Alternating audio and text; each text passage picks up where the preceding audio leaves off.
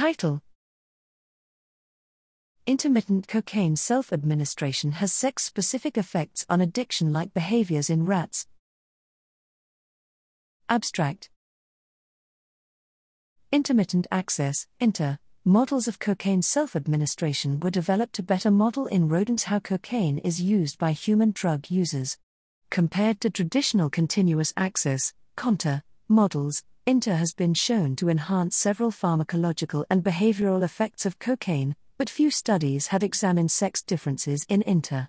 Moreover, no one has examined the efficacy of Q extinction to reduce cocaine seeking in the INTER model, which has previously shown to be ineffective in other models that promote habit-like cocaine seeking.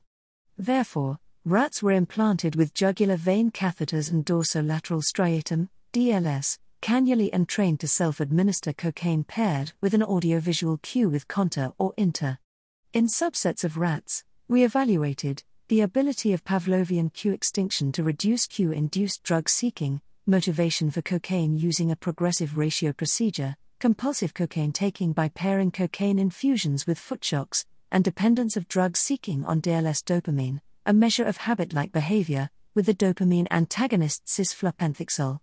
Overall, Q extinction reduced Q-induced drug seeking after CONTA or INTER.